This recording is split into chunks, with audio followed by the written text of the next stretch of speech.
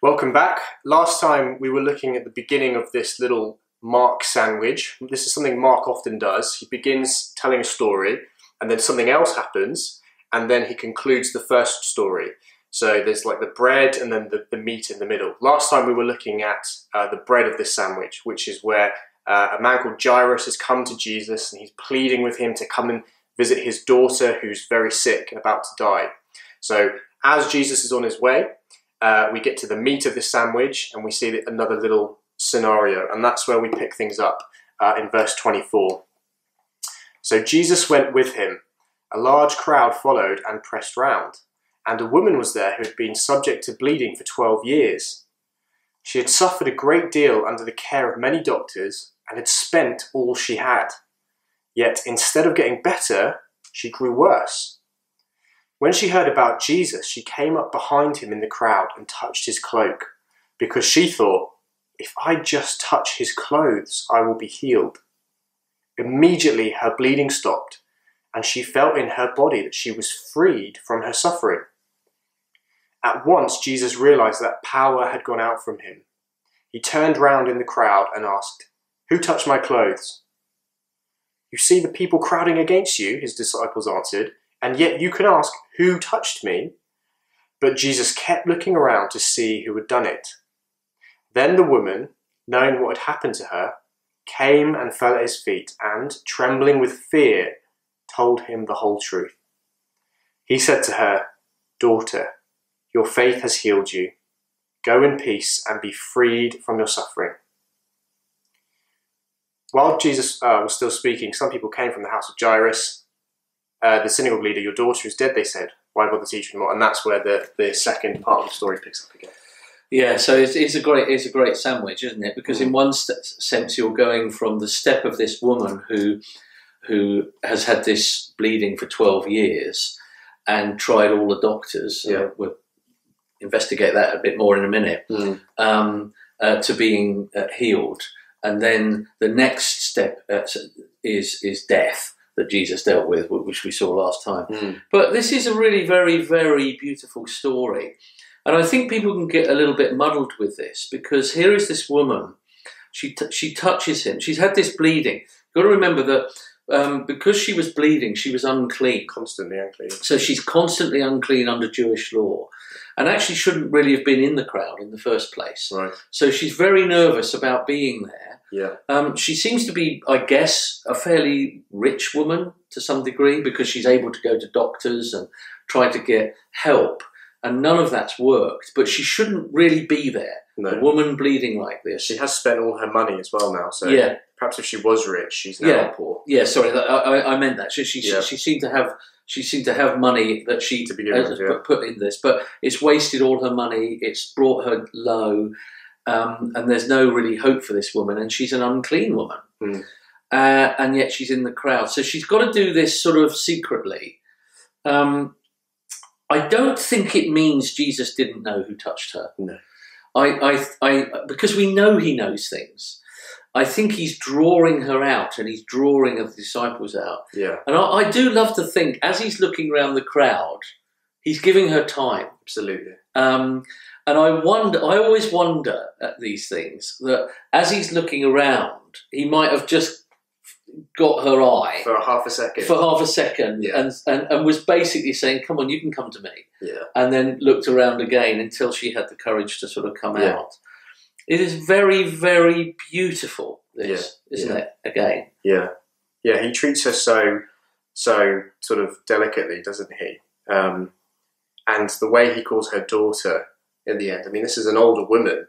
I guess traditionally he would call her something else, more respectful, or even actually if she's unclean, perhaps like, "What are you doing? Get away from me!" But you know, who is a daughter if you're the father of that? You know, so what is Jesus saying he is here?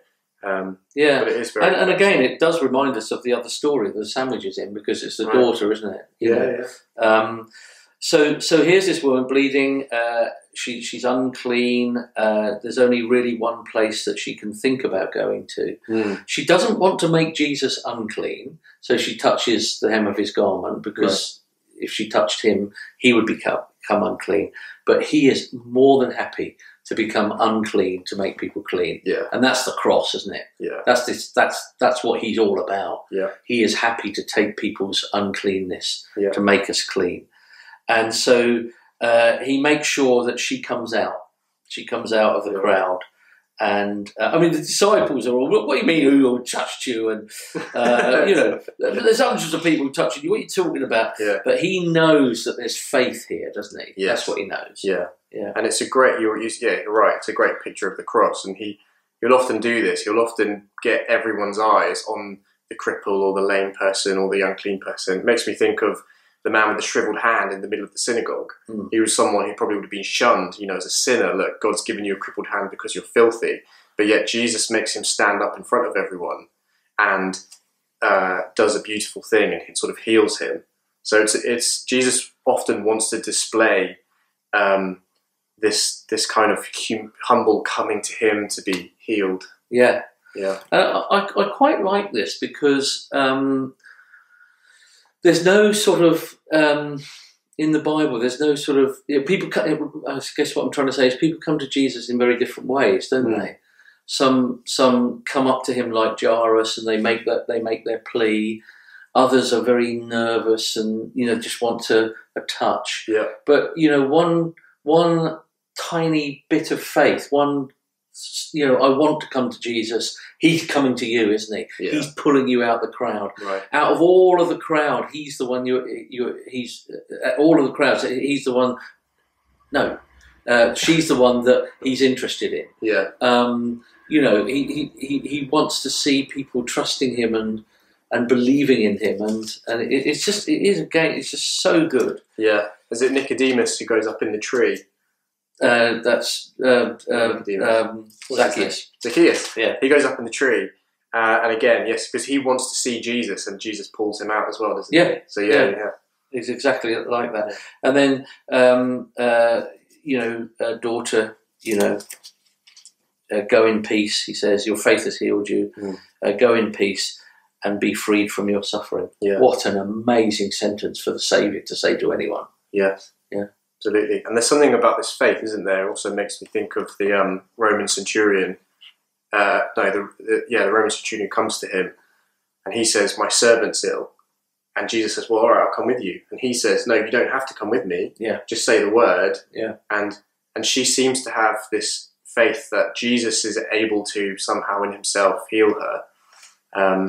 And that's the faith that makes her well.